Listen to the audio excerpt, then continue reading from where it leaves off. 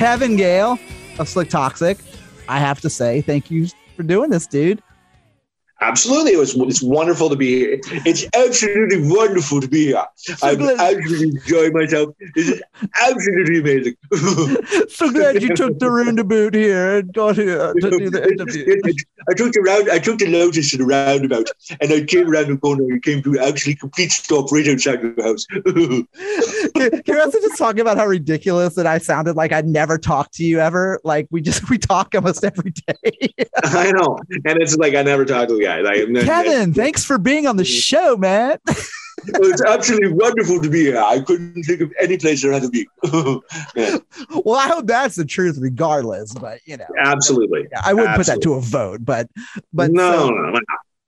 So this is a cool thing because for those of whoever's listening, all 10 of them, whoever that don't know, you and I were talking about, we're both from the same generation and growing up as hard rock and metal fans and music fans in general. And 1992, I graduated high school and in June of 92, I graduated high school here in Georgia. And my friends and I, to celebrate, they took me to see, well, first off, the night before, they got me so drunk that I literally thought I was on a boat because the whole room was just rocking so hard.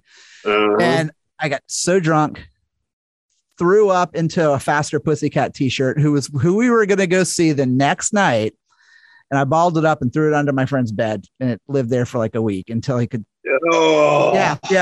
If that tells you something. So anyway, fast forward to the next day.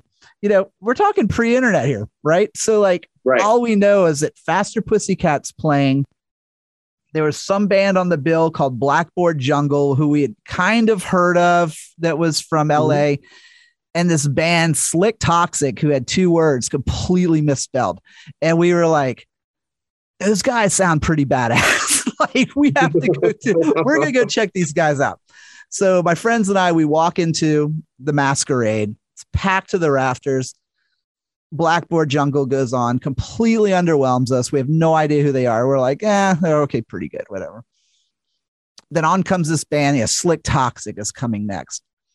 And in my mind, I can still vividly see that the drum kit is wheeled out, kind of on a, it was on a riser. Yeah. That it only came out somewhat to the side of the stage. And we were like, the fuck, man, that kit's bigger than the goddamn room. Yeah. And then you guys walked out on stage and you opened with the song Crashed. Yep. And my friends and I looked at each other and we were just like, we found our new favorite band. This is incredible. And for 45 minutes, you guys slayed it. Faster Pussycat came on, had a hard time following. We were just not into it. And so next day I rush out, get the Doing the Nasty album. Yeah. And which before I go on, met you guys after the show, after your set. Y'all were super nice to me. You had bummed a cigarette from me. And and you said I'll get you one back. And of course, being 17, 18-year-old kid, I'm like, whatever. After your set, you're covered in sweat. You come over and you're like, oh, dude, I found you some cigarettes here. And I'm like, these guys fucking rule, man. All for a pack of smokes. But it's amazing what a pack of smokes goes for you when you're 18, man. Broke as fuck. And we were so green at the time. We were just doing what we normally do. We weren't. There wasn't anything preconceived. There wasn't anything. We just went out and we're just us. And I think that's why people really dug us, is because we were pretty honest about the way we were and how we approached going out. So it was just basically, and then that was it. I mean, it was from beginning to end, we were just in your face. And that was it. We just go out and just hammer people. And that was just us being us. So the album came out in 92. Right. I remember. What was the setup for Slick Toxic? As far as where did you guys come from? I mean, like, yeah, I can ask these fucking questions, by the way, because for one, you're one of my best buds, and two, because there's not a bunch of shit about Slick Toxic on the internet. Well, no, I mean, there's really not much to tell. I mean, Nick and I went to school together. I was in another band. He was, in a band, and then we were both grew up in the same neighborhood. And then, we kind of hooked up at a mall, and then we started jamming. And then I left for a bit, and then he got Rob, and then I came back, and then it was a dual guitar team. Nick was playing guitar for a while Rob was in the band, and I came back, and then that's sort of how the band started. And I mean, we were really young. We're talking, 17, 16, 17. And then, we got, we started playing around, and then our management found us, and then, we started going in studios, started recording. And then we got picked up by, Capitol Records. And then we went in, really did the record. The funny thing is we really did the record. We did Doing the Nasty. And then we went back in and re-recorded the EP and then released that first. And then it was like the whole Guns N' Roses thing. Yeah. I will say thank you again for that, for the EP. Oh. Thank you so much. I mean, I couldn't believe what I thought. But Fantastic. But Capitol sat on the record for a year, and then we put out the EP to sort of garner some interest for stuff like that. It had BFD on it, it had Riff Raff, Mass Confusion, and Rachel's Breathing, right? Yeah, which and then it became Rachel's Dead on Doing the Nasty. Why? I mean, I guess she was breathing, and then we killed her. So so we did it that way. And then Rachel's Dead became my band. Yes, that is true. Rachel's Dead did become your band. And, in 92. That is a great name for a band. That's a great band name. But, we did, we toured around, and I mean, we got really lucky. I mean, we worked our asses off. Don't kid yourself. I mean, we rehearsed every day, and that's, having day jobs and then rehearsing at nights. And it was every day. There was not days where we took off. It was every single day we rehearsed and, do right and do all this sort of stuff. And yeah, I mean, it was great, and we had a great time doing it, and it was a lot of fun. We grew as into men doing what we were doing, what we were loving to do. So it was really cool, and it was really a lot of fun. And then as you grow older, and sort of you're not making any money doing stuff like that, it's time to actually start looking, okay, I got to move on to something else because it's just not working anymore. Right. So I was the first one to go, and I'm not sure what happened after that. I know they got another guy in, and it wasn't the same, and, yada, yada, yada. I mean, when you start taking elements of the band out, it changes the dynamic of a band. People are not when you have a band that works, people are not replaceable. A lot of people think you are. You have very few instances where a band becomes very successful, and then you could take out key members and then think that it's going to be just as good. There's only a handful of times that it's worked, with Van Halen, with Black Sabbath, with AC/DC, it's only worked a handful of times. And for the rest of the time, there's a reason why a band becomes successful. A band becomes successful because of the individuals that make up that band. And, everybody brings their own deal to the table, and that's what works. The stars align, everything works, and then boom, that's how it goes. So you guys definitely, so you got started, you did a lot of shows. Like you said, you garnered some, you garnered management interest, and then the label interest, and then the label picked you up.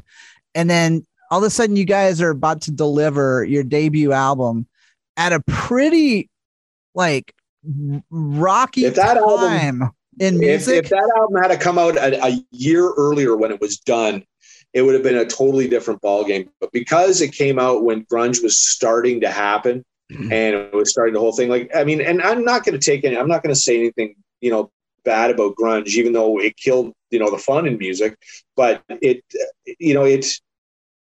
was a change that needed to happen. The whole scene at the time needed to change. The excess, the partying, and all, the chicks and everything else. And that's what guys were writing about. It needed to change, and it needed to grow, and it needed to evolve. And it sort of was at a stagnant point, and it needed to grow. And grunge came along at a time where people were ready to take that growth and ready to move on with that growth. I mean, that's the time that, you didn't have to be like, a high singing vocalist to get a job singing. Right. Because, all the metal bands, like when we were around, they all had high singers that could, hit the high notes and do everything else like that. The singers that are in grunge bands weren't like that. That's not what their deal was. Right. And they were sort of the antithesis of all that. So, it needed to change. Music needed to change, and it needed to do that in order to evolve to where it is today. I mean, it's all very cyclical. You know what I mean? I mean, like, we saw it when we were younger. I mean, hell, we're seeing it now, like, I mean, you and I were just talking about this not too long ago, is that like how, I'd say over the past maybe 5-6 years or so, I've been really immersed in this, like, Swedish, Finnish kind of like psychedelic occult rock type stuff. That's like, literally sounds like, Jethro Tull and Jefferson Airplane. But we're talking people in their like mid-20s, late 20s, 30s.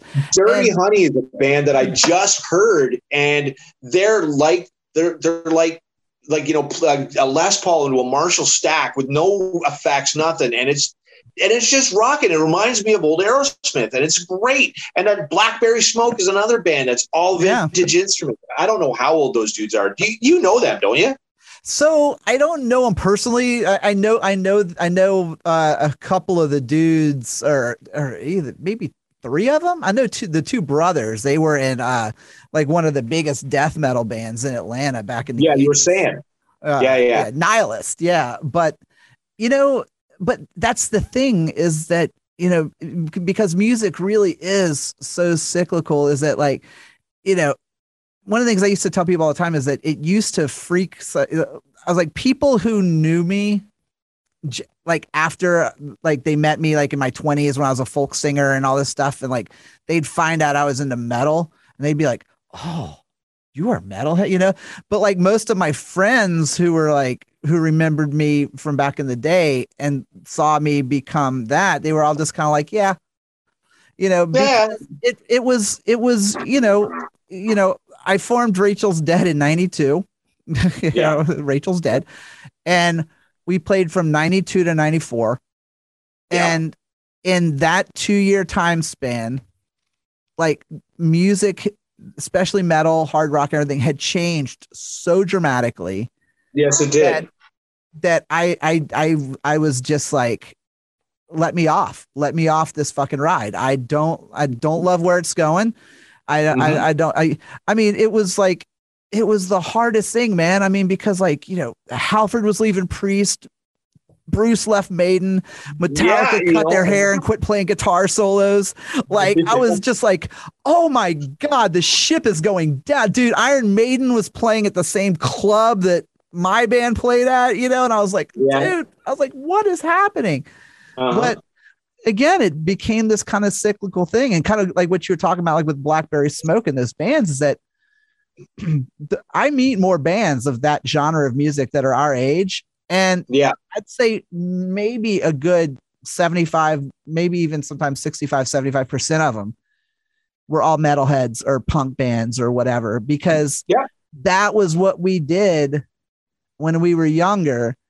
And then when we got older, we just happened to be in this place where music was kind of cycling around, and you either stuck to it and ended up like Disturbed or something like that. Yeah. I total respect. I'm not a fan, but I love Dave Dreamin. Lots of respect to that band, but they were one of those bands that were like our age, who played metal at a young age, but then morphed with the times as metal changed. Yeah. Then you had people like me who were just like, I'm not really down with that. So, I'm not so down with the Sickness, but I'm going to go get, down with the Grateful Dead for a while and see how that works. Yeah. I mean, like Rick Beato, I don't know if you know who he is. He has a channel on YouTube. He's a producer. He produced Shinedown, all this stuff. And he's great. He takes apart songs and he does all this stuff. And he posed the question. He goes, has the last rock record been made? Like, is there any more? Like, is there any more rock records to be made? Like, can anybody make anything different? And really, I don't know. Like, I really don't know. Like, I don't know if the genre itself is dead or if it's still thriving or whatever. All I know is that when I go see Maiden, fucking shows are sold out. When I go see, when I go see Priest in April, show is like going to be fucking stuffed, and then we're going to see Bruce Dickinson doing a spoken word tour at the end of this month. Yeah. And we're really looking forward to it. And we actually it's funny. We just got bumped to second row for that. Like my wife is going to be like, feet away from Bruce, which is great. And I know she's really excited about that. So it's going to be really awesome to go do that. We've seen his spoken word tour before, but we had to leave early because, getting up for work the next day. But with this time we don't have to leave because he's like literally around the corner. Like it's not going to be far. Yeah. So it's going to be a great show. And like I said, we're going to Maiden in October. And it's again, I love seeing Maiden. I will never tire of seeing Maiden. I will never tire of seeing that band. I love them, like still to this day. Right. I love Maiden. I always will. I mean, to me, yeah. I mean, but I love I wanted to go back to what you said though. That was super interesting about like whether or not like rock and roll or I don't know, hard rock, classic, whatever is still thriving or still alive or whatever. You'll have the fans that will say yes, it is, and you know what? I agree with you, but there's nothing been put out that's earth-shattering since probably Guns N' Roses. Yeah, I'd probably say probably one of the last, at least for what I can think of as far as like in my generation, was probably like the Black Crowes. Like that was one of the but that's not even arenas. I'm talking arenas around the world. Oh, you're talking like arena rock as far as like big bands. I think that's probably very, very accurate. I mean, because if I think like back Guns to N' Roses were the last. I think that they were the last band to do that whole arena deal and like be larger than life. Because I mean, now there's nothing. Like there's nothing. Like I mean, there's good music, but there's nothing of that size anymore. There's nothing that could say, okay, a new band comes out, they're not going to sell out stadiums. Like they're not going to be, Guns N' Roses could go play any stadium in the world and sell it out. Metallica. Guns N' Roses and Metallica are pretty much our generation's like Rolling Stones, or that's like, what I'm talking whatever. About. Like the Stones, like Zeppelin and all that kind of deal. There's nothing. I mean, it's pretty amazing. Like when like we were talking about, like when I look back on, when we were younger, say like when I was in high school, that I can remember Rat selling out an 18,000 seat arena, And I mean, I saw Skid Row sell out a 20,000 seat arena on New Year's Eve in New Orleans in 91. I believe and like, I mean, it was a heyday. It was a heyday for those bands. And, and the other thing too, is that there wasn't the oversaturation of music. I interviewed somebody, God, probably about 8 years ago, and I wish I could remember who said it, but he said one of the best things that ever happened is that anyone can make a record. And then one of the worst things that ever happened was that anybody could make a record. And that's the thing. Like, I mean, it's like you have to ask yourself the question, right? Like, just because you can doesn't mean you should. Right? Like that's absolutely. Yeah. Just because you can do it doesn't mean you really should do it. Because remember, it's the same thing. What has been heard cannot be unheard. Oh no, man! Like you know what I mean? Like I get like 25 emails a day, 30 emails a day from like PR people about bands and labels, and every day there's a band I never heard of. There's a label I never even heard existed. And I'm like, when I was younger, I remember there was like Atlantic, Columbia, Elektra, Geffen, Capitol, EMI, and then you got into like Metal Blade, Roadrunner, like which were the smallest, but still, I mean, I'm talking, I could count these labels probably on 2.5 hands. Yeah, Whereas like the funny thing about Roadrunner is that Nickelback got signed to Roadrunner. That's who Roadrunner made their money off of. You know? And you know what? And people carve on that band, but you know what? They write great riffs, big choruses. What's not to like? Right, but then they get ragged upon by every band out there. But they come put out a record, they're guaranteed, to pop out 6 or 7 million records. They're guaranteed. So I mean, why wouldn't you stick to a formula? And if that's a bad thing, I don't think Chad or Dave really cares when they're driving their Lamborghini. Look, I really don't think they give a shit. AC/DC had a formula. The Ramones had a formula. Kiss has a formula. Like, and it works. I mean, and it works. It works for them. I mean, like, yes, that's absolutely, and to be honest, people like us, like, I mean, like I love Maiden because I always love that you never know quite what you're going to get. I love the versatility and this and the other, but the new Maiden album is amazing. Amazing. Yeah. You think so? We bought the vinyl, like, and it's killer. It's a great, from beginning to end. It's awesome. Beginning to end, it's great. I still think Final Frontier was better, but you know what? You got to hear the whole record. Once you hear the whole record, you'd be like, Jesus Christ. But you got to remember, these guys are almost 70. But the fact that they are a band, like, like even like them and like Priest, God, when Priest put out Firepower, that was the best record they'd put out since like Screaming for Vengeance, and like, ooh, that bites your tongue there, boy. There's been nothing better than Screaming for Vengeance ever. Well, no, I meant since, like, after that, but there's nothing that Screaming for Vengeance was their Song Remains the Same. Oh, that was their best album ever. I'm telling you, dude, Screaming for Vengeance and Defenders of the Faith, man, you put those two together and it's just like, I'll take Vengeance over Faith any day.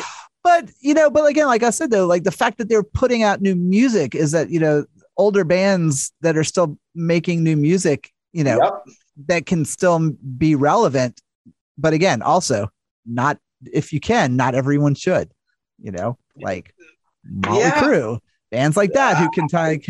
Well, I think that the band, I think Crue, I think as a band, I think that they're ready to fire on all cylinders, but I don't think Vince is quite ready to go yet. I mean, we're going to see Crue, like we're going to see them because they're doing the stadium tour with, Joan Jett and Poison and Lep and them. Yeah. So we're going to see that. And I don't think Vince is quite ready to do that. With this stuff that he's been, showing people on YouTube, you're kind of like, I don't know, man. I don't know if you should. I don't know, man. Me and some friends are taking a poll as to whether or not he's going to be singing to tapes. I really hope not. I really hope not, because we didn't, spend all that money to go see, a tape machine. I hope not either, man. But boy, if they do a stadium tour with him sounding like that, but I don't know. But then again, they were doing arenas with him sounding like that, so who knows? Maybe they'll, I hope so. I don't even think Crue is top bill. I think Def Leppard's. No, Crue is. Oh, are they? Okay, yeah, okay. I couldn't remember. But no, they're headlining. So okay, God, again, I love this. But so Doing the Nasty come out. I'm looking at the track list of this album, and one of the things that stick out to me to even now is that lyrically the album was so clever, and it was so like it wasn't like it had this like tongue-in-cheek kind of to it, but not so much even just like a sex, not really like sexually, but like there's some dark shit, even going into like Sweet Asylum, Marionette, I was like Crashed, Midnight Grind, like, which by the way is like my second favorite song on the album. So yeah, and there's a great deal of to be said about the lyrics on that record. They were so far ahead of their time.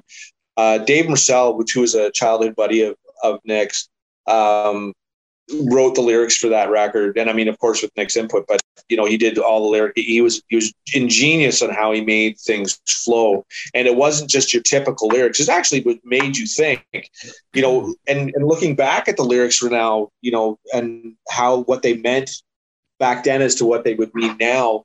I think that, Dave was way ahead of his time on what he was doing when he was writing the lyrics for those songs. And they're really good.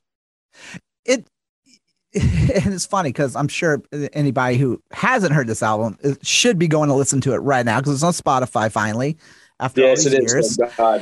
Mm-hmm. And one of the things that I always loved about this album is that, like I said, like there's a darkness to it. It really is a lot of dark undertones, but it was kind of like, and of course I know I'm going to get a lot of shit for this from people, but because I'm me and it's my show and I can say whatever the fuck I want. Like, I thought it was actually done better than what Guns N' Roses did on Appetite for Destruction, because when I go back and I listen to Appetite for Destruction, to me now, like I get what the appeal was to me at the time, because, when you're, in sixth grade, and you're watching Poison sing, I want action and talk dirty to me. And all of a sudden you've got, Guns N' Roses singing about heroin and, a groupie chick, and all this stuff. And, like when I got into this like Toxic album, like I said, I was out of high school, I was, still a teenager, but not quite, not quite. You're sort of like not all the way, but it was enough for me to like listen to a song like It's Not Easy, which is my favorite song, by the way. I know.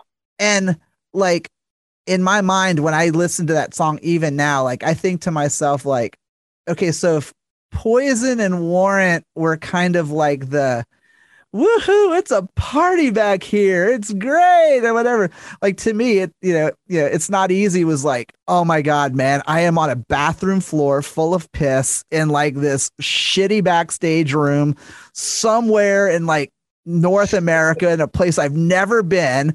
I'm puking my guts out. The band is yelling for, you know what I mean? So it's almost like it was like this, like kind of a seedy side. And I mean, and that's what I loved about that album and that song. And just like, I don't know, there was, I don't know, 30 years later, dude, like I listen to this record and I go, that sounds fucking good. That is there's a whole ton of stuff on that song. Like I was starting to experiment with slide guitar and I was starting to experiment all that sort of stuff. So I decided to put it on that. So I was starting to experiment and kind of like when you're doing the slides up, it kind of reminds you of like, falling up the stairs or doing whatever. And that's sort of where I was going with that idea. And the song was a fun song to play. The middle section is my favorite, like where it's it goes into that fucking like gnarly like blues and like that kind of strut.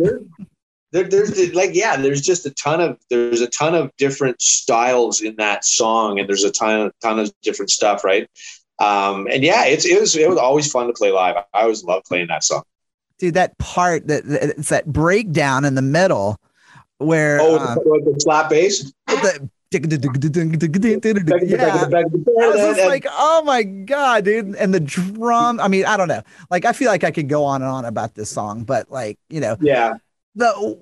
again, so going back to the album, like when you guys were kind of, you're putting the songs together, you're going in, you were going to record, you kind of knew this was kind of coming out in like a weird time though, but you stuck to your guns. So what was it about it? Like, did you kind of go into it knowing that your time might be kind of limited with this? We had that album. That album was done a year before it was released. So the times weren't changing as of yet, right? Like Nirvana still hadn't broken. Oh, right. Okay. And, I saw an old picture where there's a venue in Toronto called the Opera House. And it was like Nirvana was on the Thursday and we were playing the Saturday.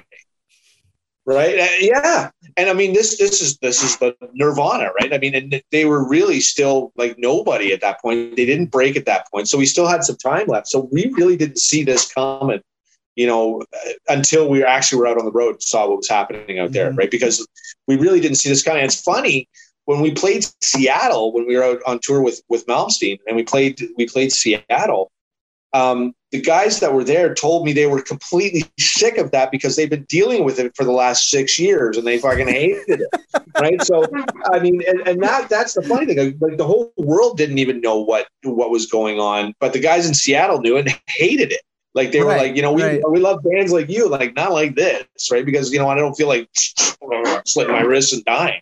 Right. So, yeah, I mean, it's, it was a whole different, thinking, I suppose. And it was a whole different, that whole kind of, the whole transitioning. But again, it's one of those things that needed to happen. Like I said, like the whole hair metal, I hate saying that, but that whole hair metal scene needed to change. Like it needed to change. And if we had been out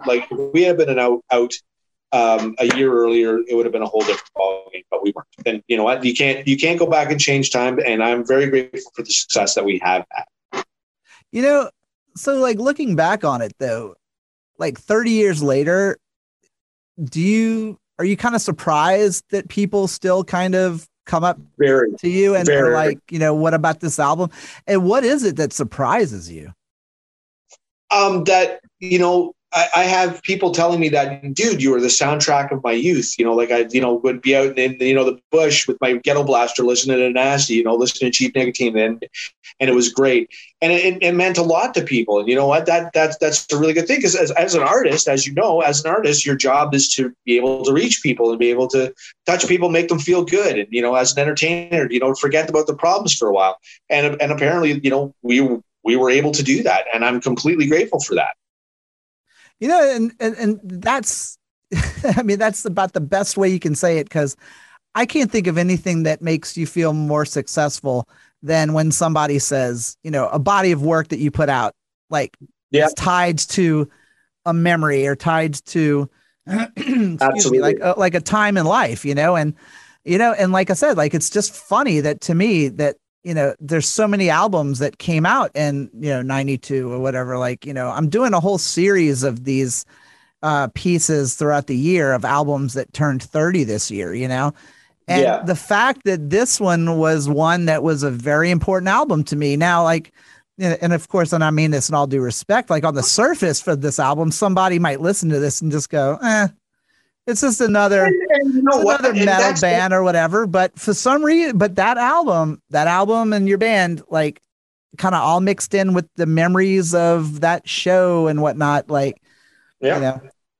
sometimes people are lucky, and we are lucky as fans of music that we get to see a band that we don't realize we're seeing something that we may never see again. And best line I ever heard. Went to go see a seminar with Ken Scott in a very intimate setting. It was like, maybe like 30, 40 people. And Scott was the producer of Ziggy Stardust, and, was an engineer on the White Album and everything else like that. And he was just walking around after he was talking. And I actually got a chance to talk to him. I said, Ken, when you guys were making the White Album, did you realize what you were doing at the time? And he said to me, he goes, John Lennon sat next to me and said, Ken, do you think they'll remember us in 6 months? No. And he was deadly serious. So my response to all of that is, you never know what you're making while you're making it, right? You never know what's going to happen to it when it gets out into the public, and you never know where it's going to go, or who's going to pick up on it, or who's going to do or go, you know what, that really changed my life, or that riff was amazing. I spent, hours in my room trying to figure it out. Those kind of things. You never know what kind of effect you're going to have on people. So my response to all of that is, you know what? I had fun making it, and I try to have as much fun as I can making every record that I do. Try to have as much fun as I can. Try to have the guys, enjoying themselves doing it, because that's really what it's all about, right? And I had a blast doing the Nasty, and I remember, not as much as I wish I could remember, but I remember, doing it and having fun and going in there and playing the best I've ever played in my life to that point. And, like listening to, the guitar coming through the big speakers, and you're like, Jesus Christ, this sounds killer. You know what I mean? Like, it's like, and into a 1960s Neve board that's been specially, like just fine tuned and tweaked. And you can't take that ever away of how amazing that was and how great that was. For a lot of years, I took a lot of that thing and I took a lot of it for granted, but, reaching, my age that I'm at now, I'm able to look back at that with a lot of fond memories and a lot of going, you know what, I had a really great time making that record and I had a really great time of my life with that band. And it was really, really good. Was there anything left do you ever think there was anything possibly left in those reserves coming out of doing the Nasty that could have no, as far as I know, like you'd have to talk to, I guess, Nick, because he's the curator of all things like Toxic, right? He would know if there was anything left. I don't think there's anything left. I don't think we had anything left. I don't think there was anything that we put on the back burner. But I could be wrong. I don't remember. Oh, no. What I meant was that like as a band moving forward and say like, wanting to do new, cause I know you said like you were pretty much the first out. But like, did you at any point like look back maybe even now and go like, man, we could have done a follow up to that record that would have been like, there's always the woulda, coulda, shoulda. I don't think we could have made another Doing the Nasty. I really don't think we could have made that. We were so disgruntled at the time. Like we had written probably about 30 or 40 songs that we brought, the record label came down and they said it wasn't organic enough. And I was like, well, what the fuck does organic mean? Right? Like, is it not like edible? Like, what is it? And the response I got was, I don't know, but that's not it. So that's where we were at the time. And, I don't think that Nasty could have ever been remade again. I don't think that we had another Doing the Nasty in us at that point. So I know my answer to this question, but do you look back on that album and think, if I had to make one album with that band, that's the one? Like, I'm completely proud and happy of that one. If that was the one that, yeah, remembered for it. Do you know what I mean? Yeah. Yeah. I think that album was a great record. And I think that album, I would love to be able to revisit it. And play those songs again to see how I would approach them now at this age. Because you always grow as musicians and you always grow as whatever. And I'd love to see how, as a whole band, we would approach those songs. Yeah, it's interesting you say that, because I feel like with the whole, we saw it happen before, not so much over the last year or so because of the COVID, but, 30 years is a pretty big fucking milestone, Yeah, it's a big fucking deal. Yeah. Like how it worked that in there. But do you know what I mean? Like, 30 years is a milestone. Like, has there been talk or consideration of maybe like, so I will go and I will be the talker of it. Now, Neil and I used to talk, and then we've sort of we've stopped talking to each other because we had different views on COVID and all that sort of, and God bless him, you're entitled to your opinions if that's what you want to do. But right. Nick and I have recently been talking to each other, and it's been really, really great. It's been really, really good talking to him. But he has basically put the kibosh on any sort of reunion. Now, that doesn't mean like I'm totally happy for him. As long as he's happy, that's all anyone could ever want. And as long as he's happy doing what he's doing, and it will not come to a point to say, you know what, I wish I'd done it when we're 70 years old, when we, are quite able to do it now.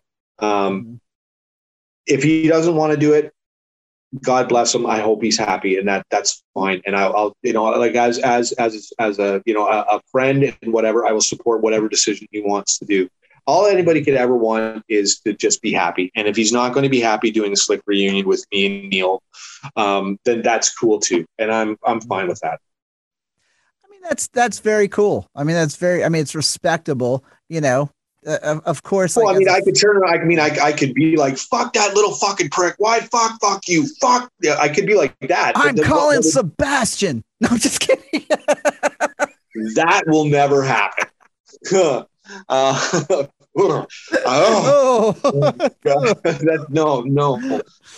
no, but it's just like, you can't be angry and bitter about it. Would I love to do it? Of course I would love to do it. Mm-hmm. But you can't force people to do something they don't want to do and they don't want to be happy doing it, especially when he's happy, doing his classic albums live and doing his Famous Underground, and he's all happy doing that. And you know what, man? That's all you can ask, is someone to be happy. And that makes me happy that he's happy. And that's awesome, because the other thing too is that it's such a personal decision, and it's such a personal emotion of things to revisit. Yes. When I left Rachel's Dead in '94, it was not a pretty split up. We, it was not very a good thing. In our older years, we actually got back together and had a little hangout probably about 7 years ago or so, and caught up, and hung out in a room and just talked, and and it was kind of like a nice closure for me. But now if those guys called me tomorrow and were like, we want to do a Rachel's Dead reunion show, I'd be like, yeah, no. I like you guys, and it was fun, but I don't want to do it. It's not, and that sentiment makes me understand someone like Nick, where as a fan, you want to be like, fuck Nick, why wouldn't you? I want to hear Doing the Nasty in 2022. Exactly. But I mean, and you know what? You got to, and people would probably throw a boatload of cash at it, but it's not worth it. It's not worth it to do it that way if people aren't happy doing it. I mean, if we could all get in a room and say, you know what, let's fucking do this, because this will be a hoot. We'll have a great time. But it's not, I don't think that there's any interest like that in it, right? So, and that's fine. And I'm good with it. And I'm totally, happy with that. But it's been cool, because obviously it seems like Nick has been very, very, cool about talking about the album lately and the 30th. Yes, absolutely. He's been doing Instagram so there's still that sense of pride, which is great. Well, yeah, I mean, and there's nothing not to be proud about. That was a really good record. I mean, we worked our asses off to do it. It was a great record, and there's nothing not to be proud about. All right. So to wind us down, I'm going to do this kind of like a lightning round thing here. I'm going to go in order, track by track. And I want you to tell me a little snippet of memory or a story that you have that relates to each of these tracks. Okay. All right. Get that old man memory fired up. Okay, just give me a second. I'll get there. Jesus Christ. You're just throwing these things out to me. I don't know what I'm going to do here. Okay. Old comedian man yells at clown. You stop that. Get off my lawn. All right. All right. Track one. Big fucking deal. Remember the rehearsal spot that we had in not in Scarborough, where was it? God, but I remember we had to come downstairs. I don't remember exactly where it was. And that's kind of where I wrote that riff. And then it was funny because on the walls around there was a sign that says, "What do you get when you cross a bun and an onion?"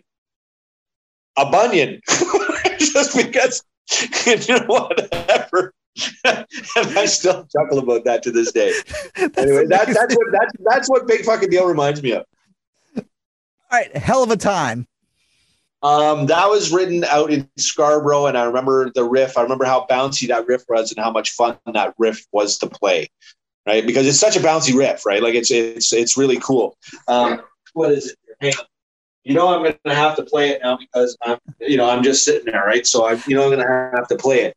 And so and to actually also say one of the most unconventional opening chords. Just like this, each sounded like it. Yeah. Yeah, and then the riff.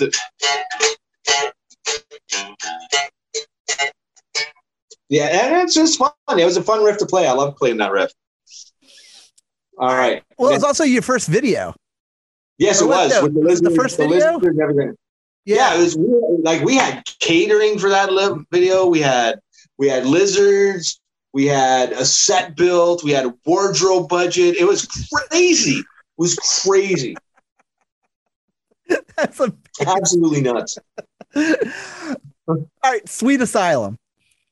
Oh, favorite part of that song. The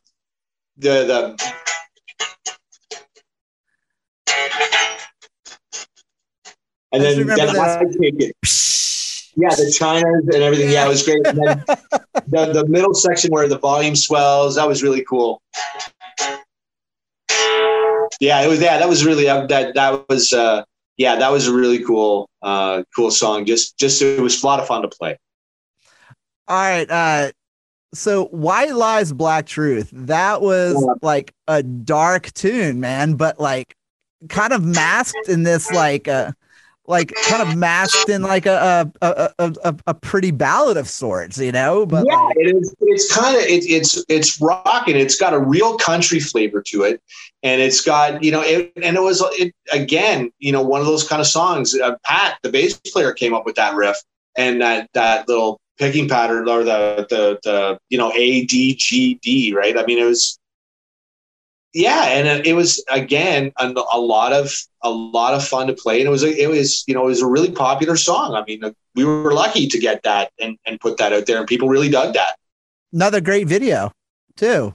Yeah, and I mean, yeah, it was a really good video. Nick had the big fucking like tribal. Yeah, the neck piece or whatever. Yeah, all I got out of that deal was a jean jacket. didn't even still have the tag on it so you could return it. No, I think I just dug that out of the closet, and I think I just dug that out, and that was it. So yeah. So what about let me see. Okay, let's go into Marionette, because that one is that song was around way before Slick Toxic was Slick Toxic. We were playing that song. We were playing that song when we were still like Portrait or whatever, and that was way before Slick Toxic. And again, that was one of the first ones, right? It's like,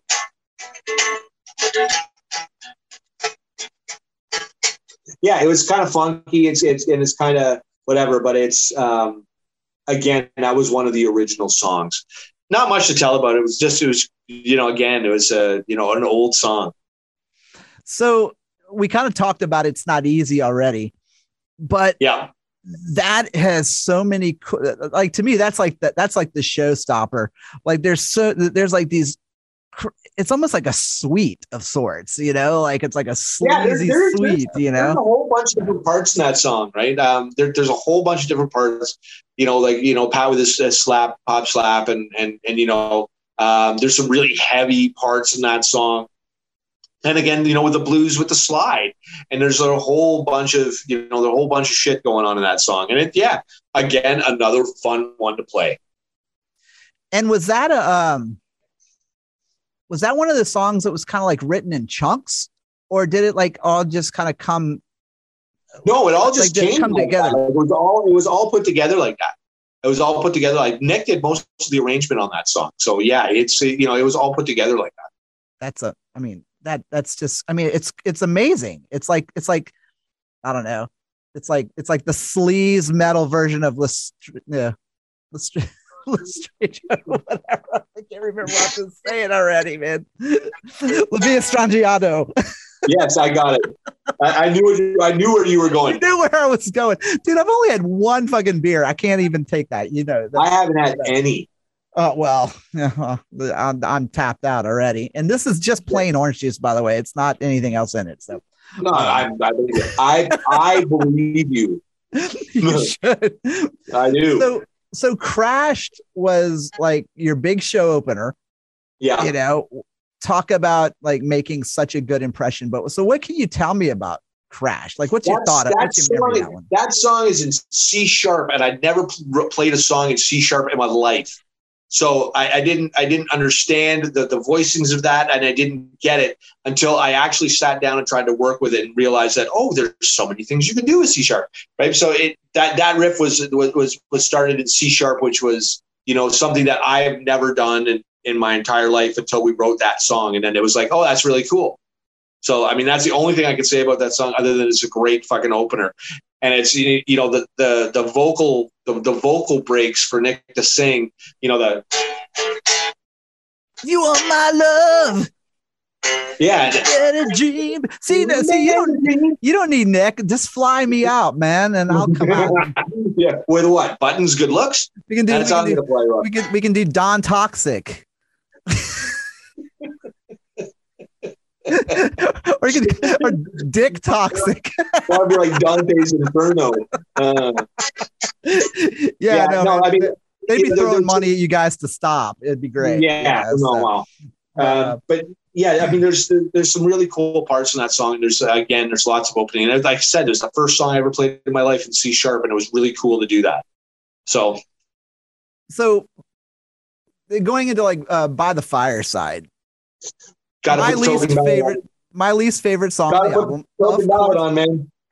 But so what was that? Was that a natural, or was that one of those type of things where like the label was like? No, it was natural. I mean, everything on that record was naturally done. Like we wrote it, we did it. Like there was no outside guys, you know, writing or anything else like that. So we wrote it, we did it, and it was just something that we had to do. You know, we got to have a ballad. Got to have a ballad. We did. Nobody told us that way, but got to have a ballad. You got to have one. Which is so true. I mean, because especially for the time, you know, and the period, right? Yeah. Like that was like expected, you know? Yeah, you got to have a ballad. Funny because it says a lot that it's my least favorite song on the album, but it's not anywhere near my least favorite ballad. Do you know what I mean? So to me, that's that's good, right? But I'm not a big fan. Like I don't mind ballads, and I don't whatever, but I don't like contrived ballads.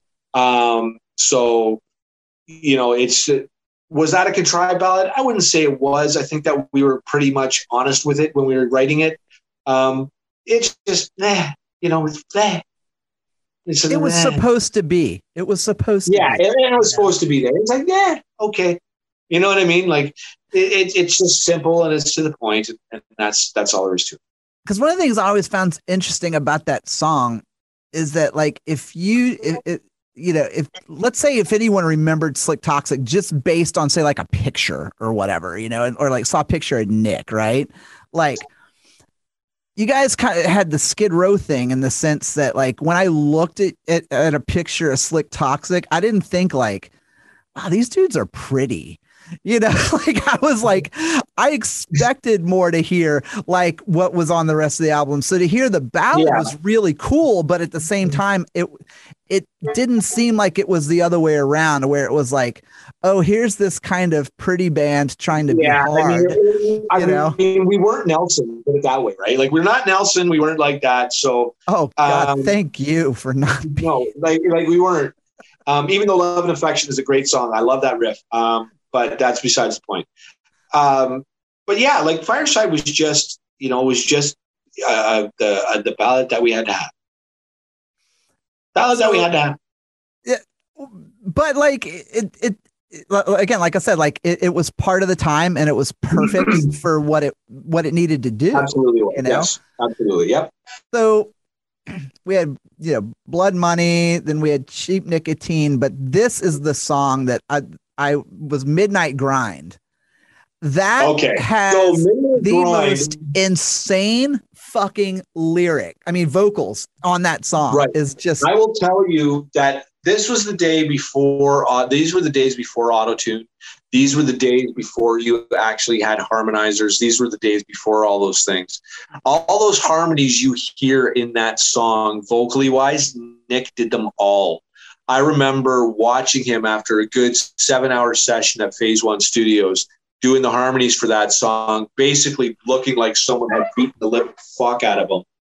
And he nailed it. Like there's so much there's so much going on in that song as well too, between the clean guitar parts, between Rob's leads, my leads, and Neil's drumming. There's just so much going on in that song that make it so cohesive at the end of that. And again, it's one of Nick's finest vocal performances ever. Oh, to me, it's one of the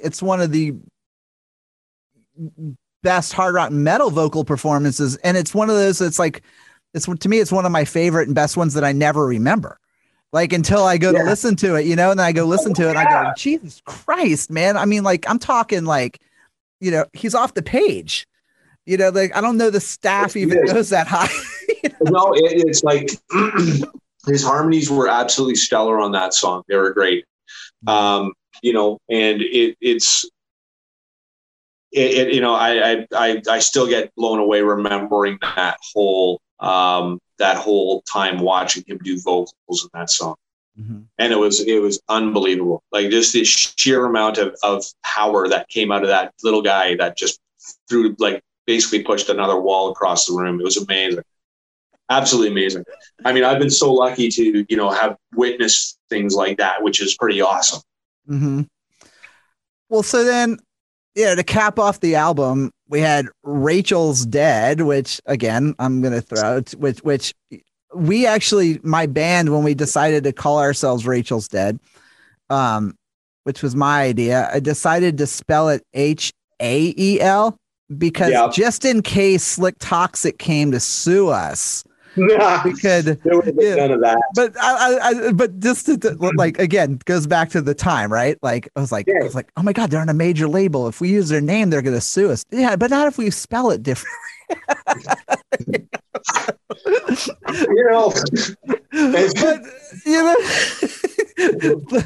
Boy, dude, the $30 you could have made off of us, Yeah, the whole $30, we would have had to give that to the lawyers. Right. I was about to say that would have been the phone call to the lawyer. Yeah, pretty much. I mean, Rachel's Dead was, again, a whole, take on Rachel's Breathing, and it was a whole take on, that whole riff, and just sort of played in instead of E, we played it in F sharp, and it was just, it was really cool. I mean, Nick played guitar on that song. There's just a whole bunch of like noise, sound effects, and silly things, and basically, Rachel was breathing, and then we killed her. That's a simple explanation for that. And what an album was Rachel anybody, or was that just, it was just like, what Nick used to get phone calls in the middle of the night at like 2 a.m. or whatever, and he was sleeping, and he'd pick up the phone and all you hear is someone breathing on there. So he just ended up calling them all Rachel. Right. And that's how that came out, that to be Rachel's Breathing. There was no one person. I mean, at least he doesn't know. Right. I mean, that's going back, quite a number of years. So I don't think it was any one person. It was just, that's what he named them all. Right. He named them all that. Oh, that is amazing. Oh my God. Yeah. Dude. So 30 years later, doing the Nasty. It's on Spotify. It sounds amazing. It still sounds great. Do you look back on it and ever think, I wish I would have done this different? Is there anything that you wish? No, there's really not much. I mean, maybe little shit that I could have done differently on the record itself. But, as far as whatever, I'm really happy because that's where I was 30 years ago. And that's exactly when I listened to that record, I remember that's where I was 30 years ago. Well, dude, 30 years looks good on you, man. And it sounds incredible.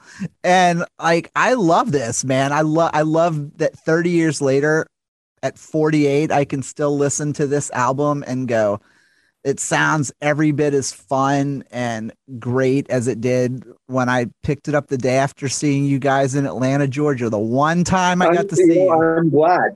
I'm glad that it still sounds good. I mean, I listen to it, every once in a while, and I go, yeah, this sounds really, really good. The album sounds great, and it sounds like exactly the way it was when I was 30 years ago. When I listen to my playing, I'm like, but that's how I thought, 30 years ago, and that's how I kind of, approached it then.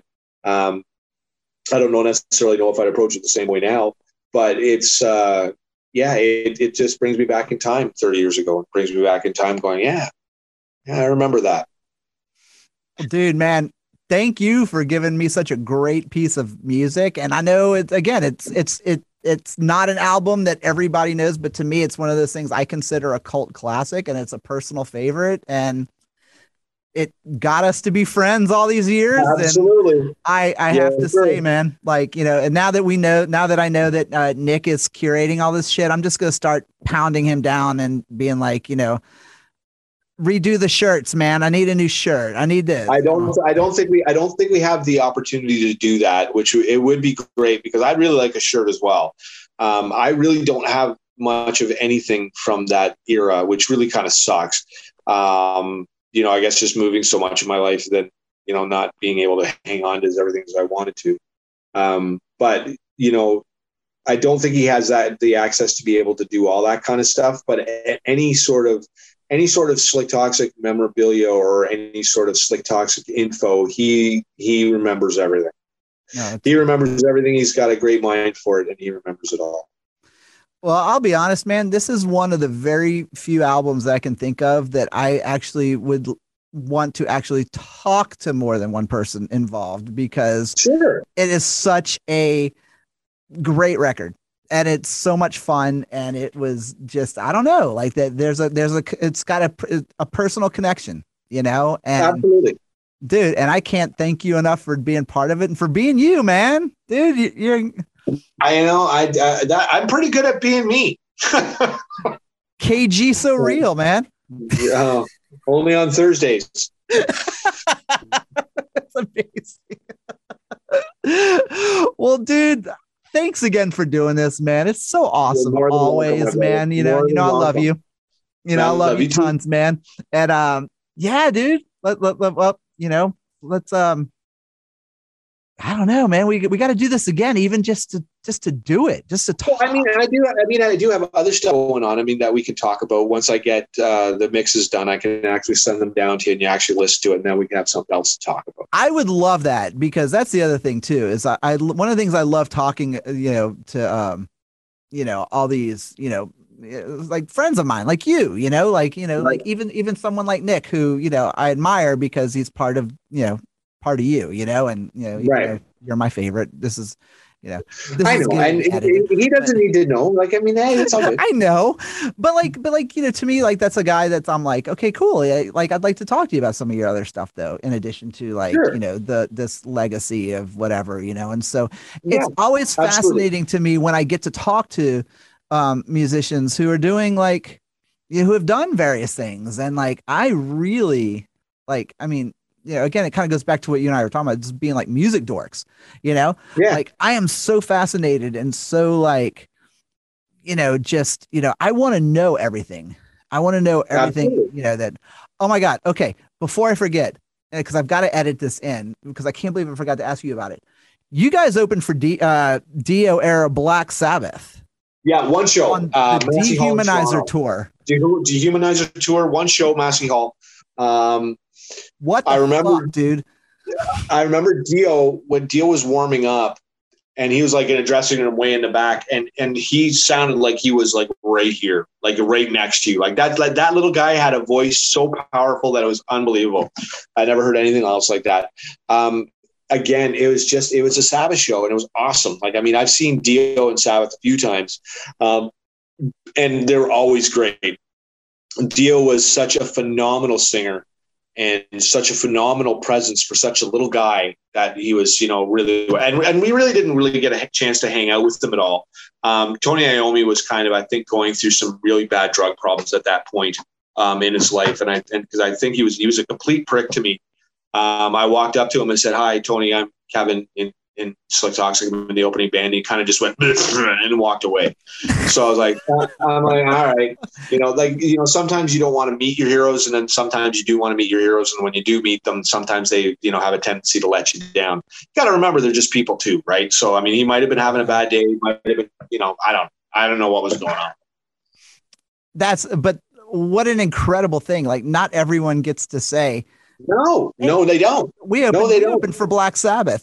Not even just we opened for Black Sabbath. Like, Yeah, Black Sabbath. I know, and it blows my mind too. And it's just like, wow, you know, like it's Sabbath. It's fucking Sabbath. You're opening for Sabbath, like, and you just have to kind of go, wow, okay, I'm and a opening hometown show.